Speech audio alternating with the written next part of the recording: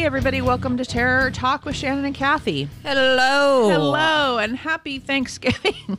I mean, that's messed up. I mean, we're going to talk about Dennis Rader or BTK for Thanksgiving. You're welcome. You're welcome. I'd said to Shannon, at least he's not a cannibal, or that would have been really gross to think about. Well, I mean, would have been on the nose. It would have been just a little bit on the nose. I mean, in some ways, he's far worse than a cannibal. But, I was going to say it's going to be far less. Be gross. We're going to be less thankful by the end of this. Today we'll be talking mostly about, we'll see how far we get, because there's so much on this dude. I ended up reading, and I'm still actually getting through it because it's so dense, but I mentioned this book on one of our other episodes in preparation for this series, and there's a great book by Catherine Ramsland, who's a PhD.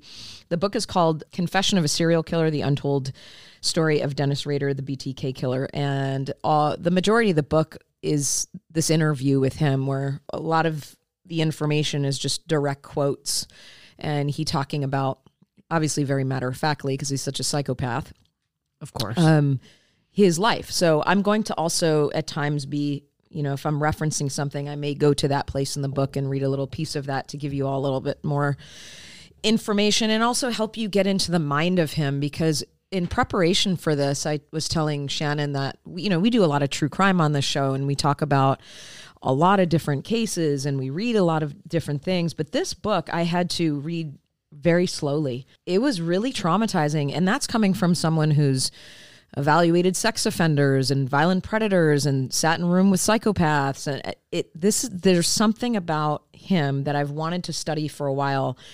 To me, he's the most disturbing. Right. It's like there's something about him that's much more depraved than what you've ever sat with before. And even though I know we've just talked about Dahmer and talked about that series, and he's, it's not that one is better or worse than the other. It's just, I think the Dahmer felt a little bit more impulsive to me, where Rader was so calculated and controlled. And I'll go into the amount of time that he went without doing anything. Right. And maybe there's something about Dahmer that, because it's been so talked about, and I think one of our fascinations with Dahmer was always that it was so relational for him, and there's so much, and I don't know if this is appropriate or not, I really don't, but there's so much pathos with Dahmer. Yeah. Even that most recent series that we talked about, it's like everybody wants us to feel for him.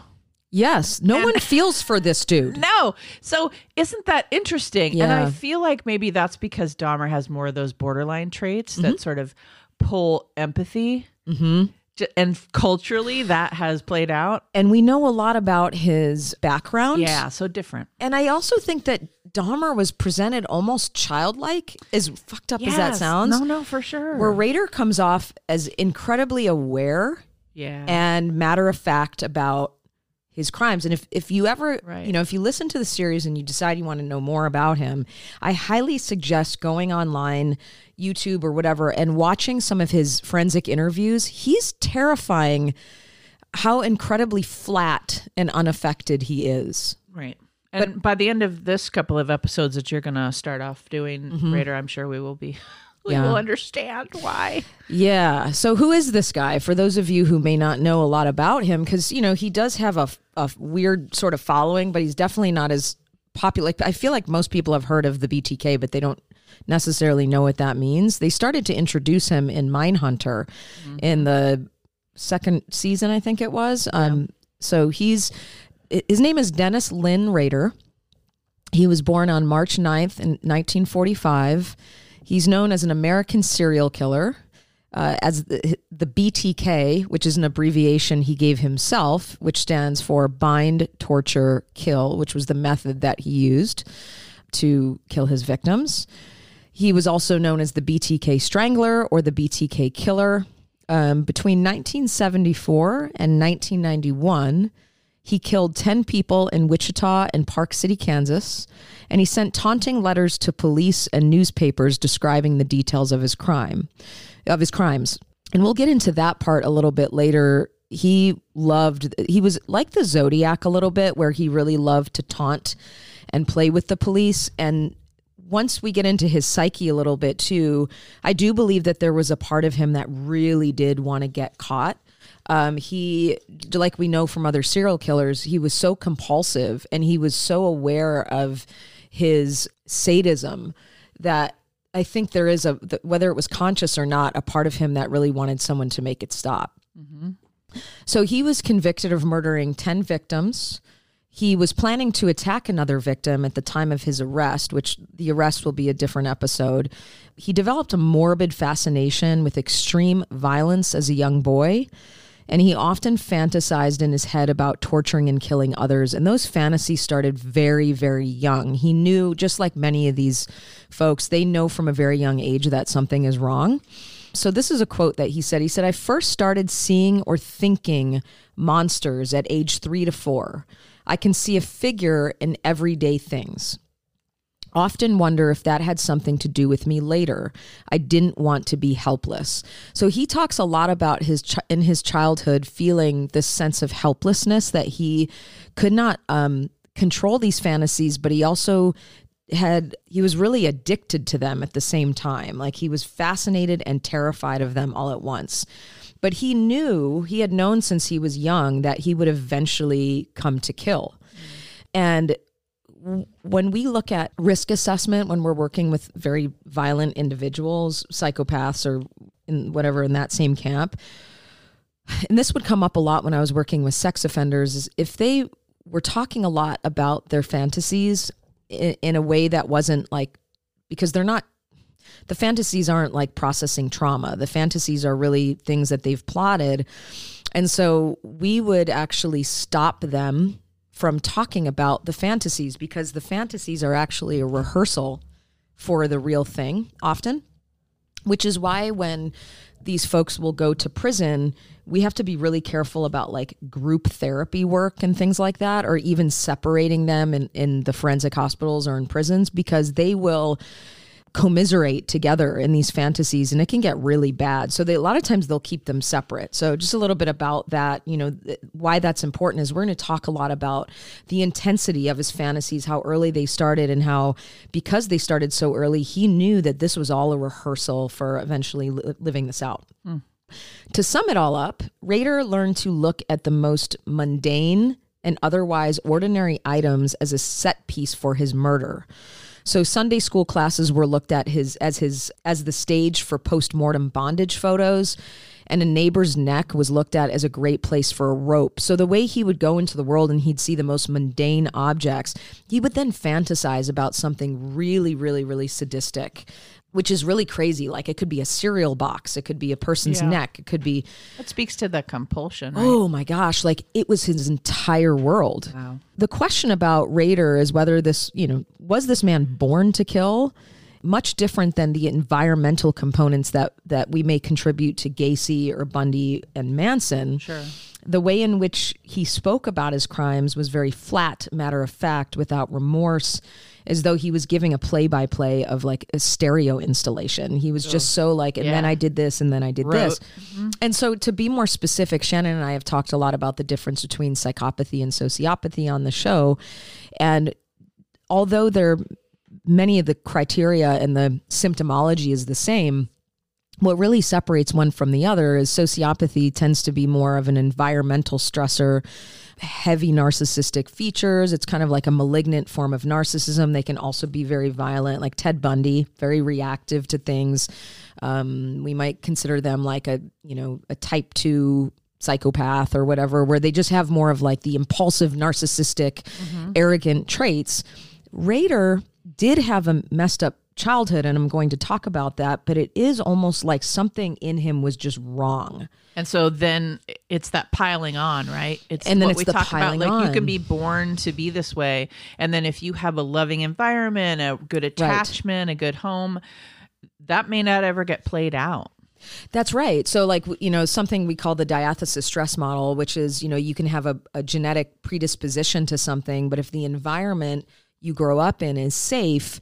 Just like with a medical thing, right? You might be predisposed to having diabetes, but if you eat a good diet and you take care of your health and you exercise, you may have a genetic predisposition, but you'll never develop it. Psychopathy is very similar, where you can have it, you can be born with that gene or that defect in the brain.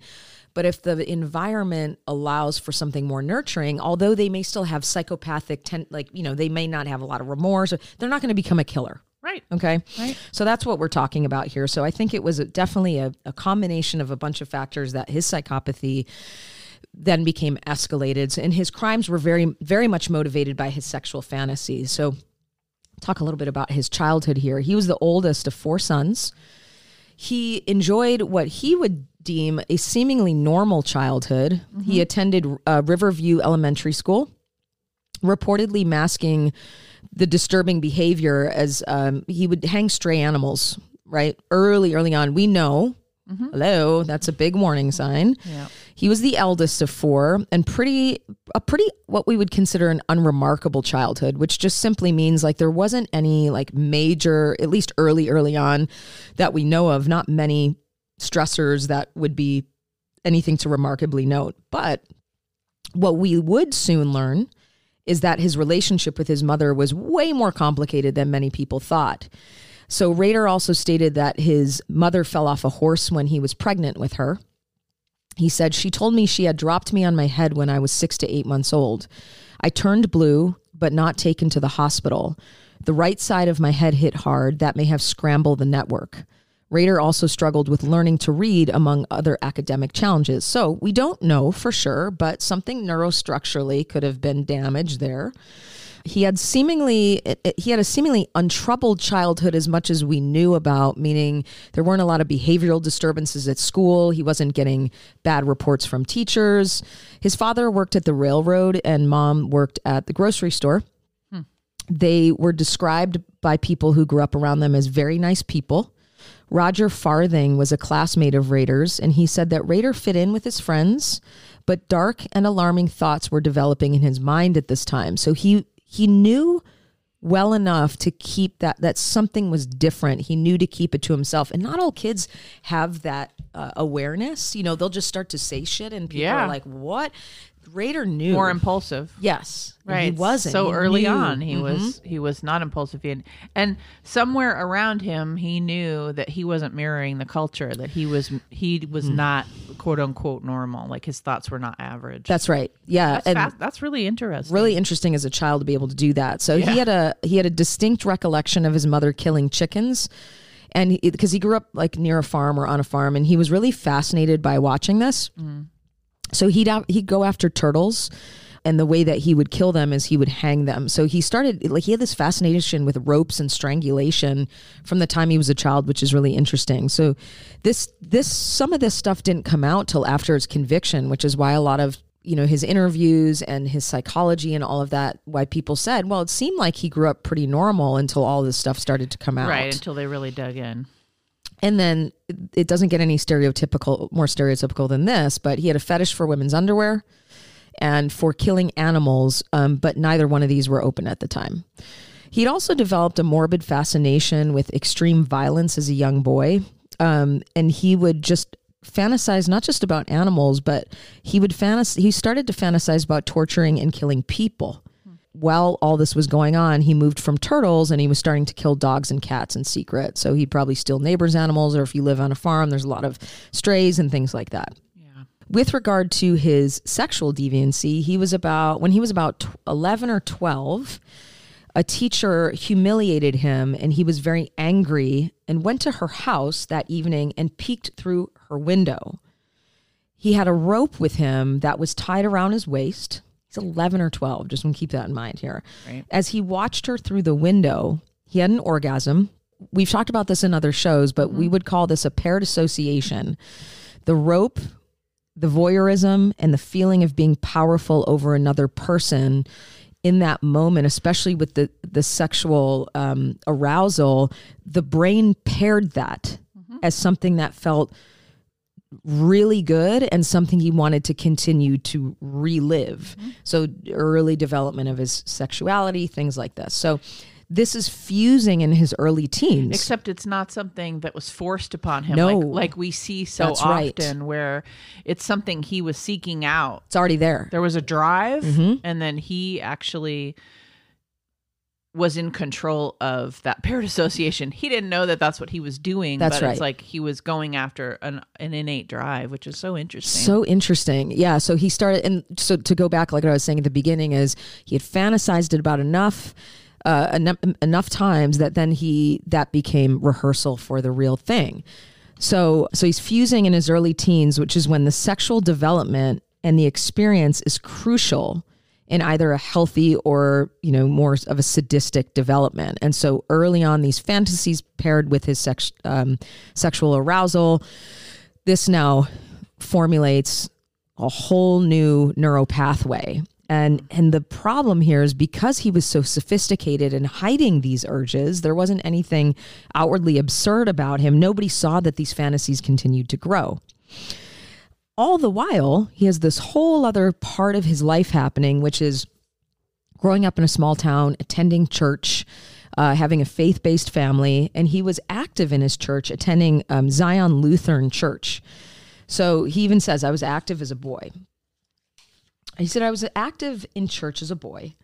At Zion Lutheran Church, it was a custom to have the young boys be altar boys or acolytes to light and put out the candelabrums in the service and to assist the pastor. During one service, I felt the Holy Spirit move me.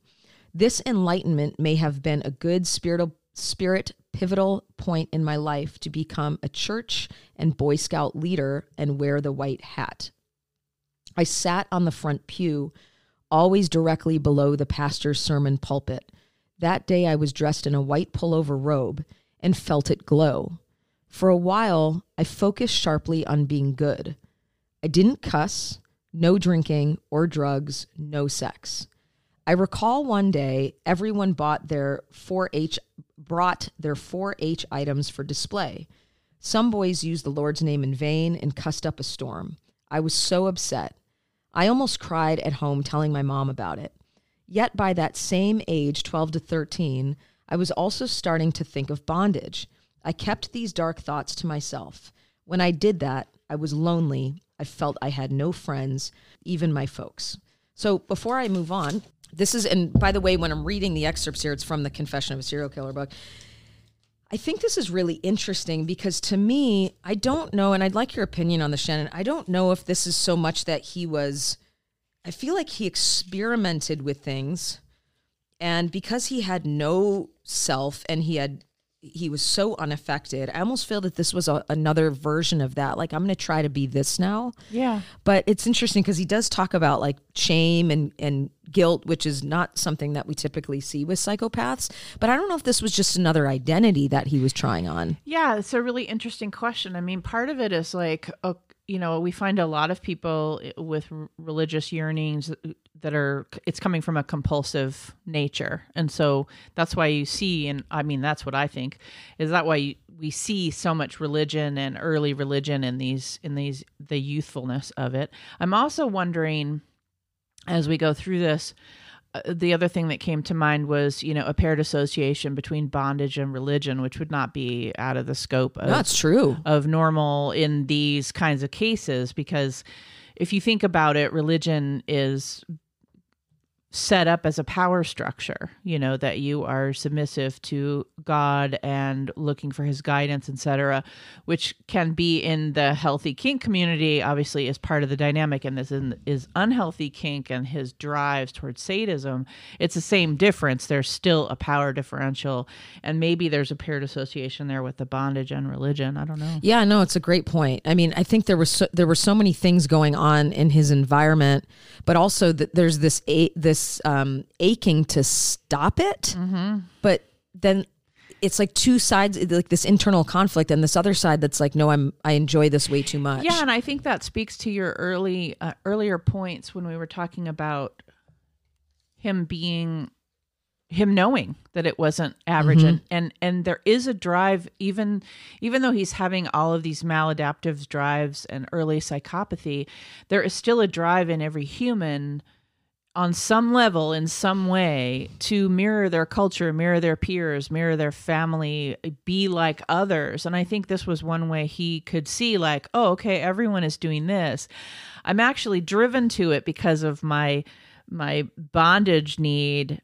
But I'm also actually driven to it because, hey, this is a more socially acceptable piece, and I could mirror being normal. And then, of course, my mind goes to, was this an early way for him to mimic average people? You know how psychopaths early on will learn to mimic us. Exactly. So he was learning. This actually was part of his practice in some ways, of like, oh, okay, if I'm a God-fearing person, people will accept me and I can go under the radar. Haha, pun intended. Under the radar. Yeah. Pun intended. No, 100%. So even trying on the identity of being pure. Like you said, like the identity of, okay, I can mimic all these other people with this particular identity. Of course, it didn't last very long, I'm assuming. No. No.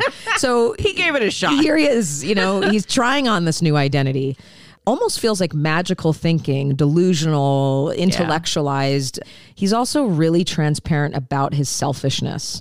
So he was matter of fact about how his fantasies and desires caused many people grief and harm. Like he would say, yeah, I know I killed this family or I destroyed this person's life.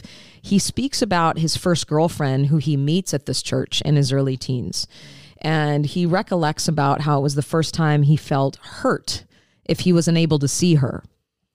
And I'm going to go into this in a second, but I want to bring up two things about that I meant to say.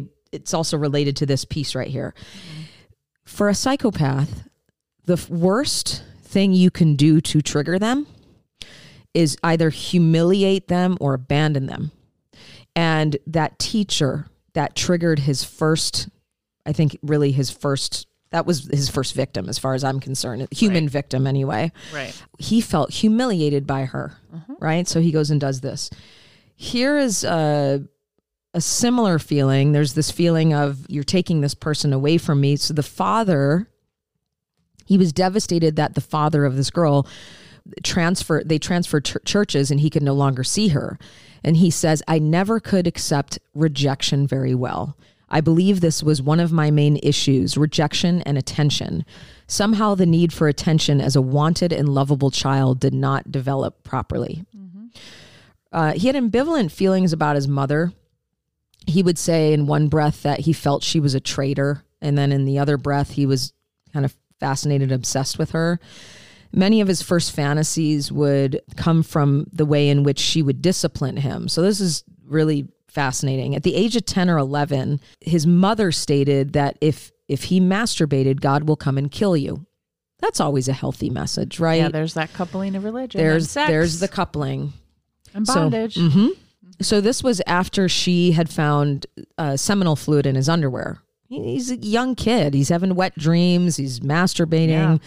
So again, here comes that word. He feels humiliated and embarrassed by his mother. His mother shames him. His mother sees a very intimate and vulnerable side of him.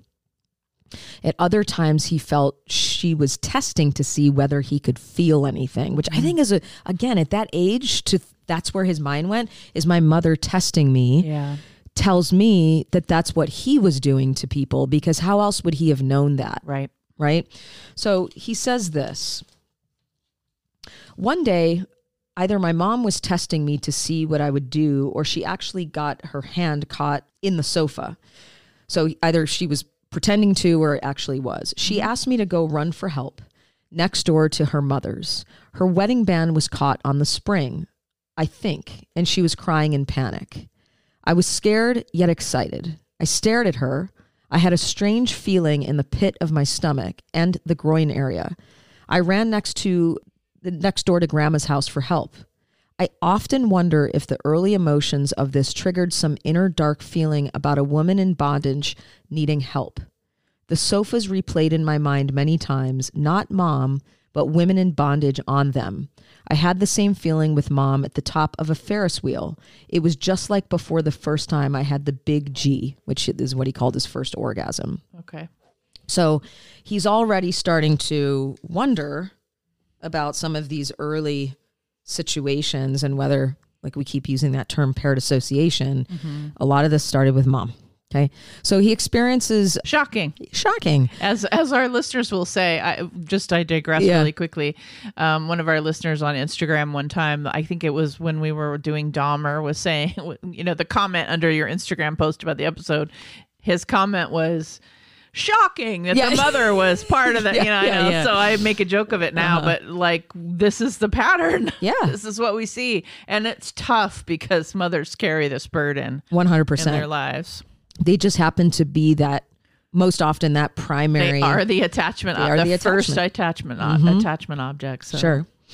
So he starts to experience harshness mixed with mercy and abuse mixed with love. So that doesn't get any more confusing than that for a child. And so then that as a child like that gets older, abuse does equal love, and harshness mixed with mercy, that harshness becomes something positive. So he stated that he fantasized both about his mother and grandmother's femininity and softness. So he once had an urge to masturbate with his mother's white satin slip, but again, knew it would be the end of him if she found out. Additionally, he was obsessed with his grandmother's long hair and hair ribbons. So he had this bizarre attachment to the softness, the femininity. And I imagine that's because there's a piece of that felt very vulnerable and easy to control, and something that was so opposite of what he felt, maybe. I don't know. Yeah, I'm not sure. So a painful experience during childhood became a sense of comfort, right? So you'll often hear people say there's comfort in consistency, and this painful experience that he was having and still trying to incorporate and understand that as love, this now becomes a sense of comfort for him. And we're all, no matter who we are, we go through our life seeking comfort and safety. Sometimes it's pathological, but we all want that. And our definition of safety can be fucked up. Totally different. Yeah. So this is really weird. A female doctor comes to his house once when he had punctured his eardrum to remove pressure and relieve his earache. His mother was holding him during the process. So they remove the warm oil after I grew up with earache. Sometimes they'll pour something in there to extract whatever it is or take the pain away. So they remove the warm oil after the excruciating pain. He would later identify this as his early BDSM. Okay. It was the first time he paired a really painful sensation with something incredibly comforting. Okay. His doctor later became the target of stalking. So just like his teacher, he became obsessed with the person who made him feel this way. By his mid-teens, he was starting to experience sexual dreams he knew no other young man was having by then. He knew who he would become. And so, again, he knew enough because he paid attention enough to others. And there's a level of sophistication there. Absolutely.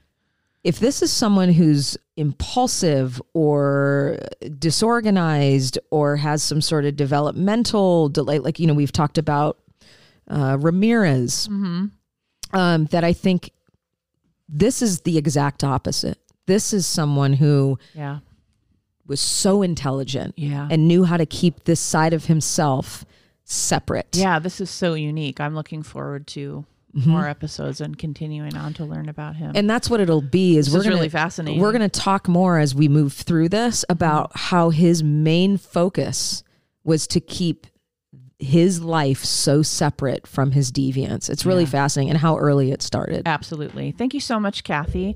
You guys tune in for more of this. We're going to do a second episode for sure next week, and then we'll let you know when more episodes will happen for that. Maybe the next week, maybe next month. We're just not sure.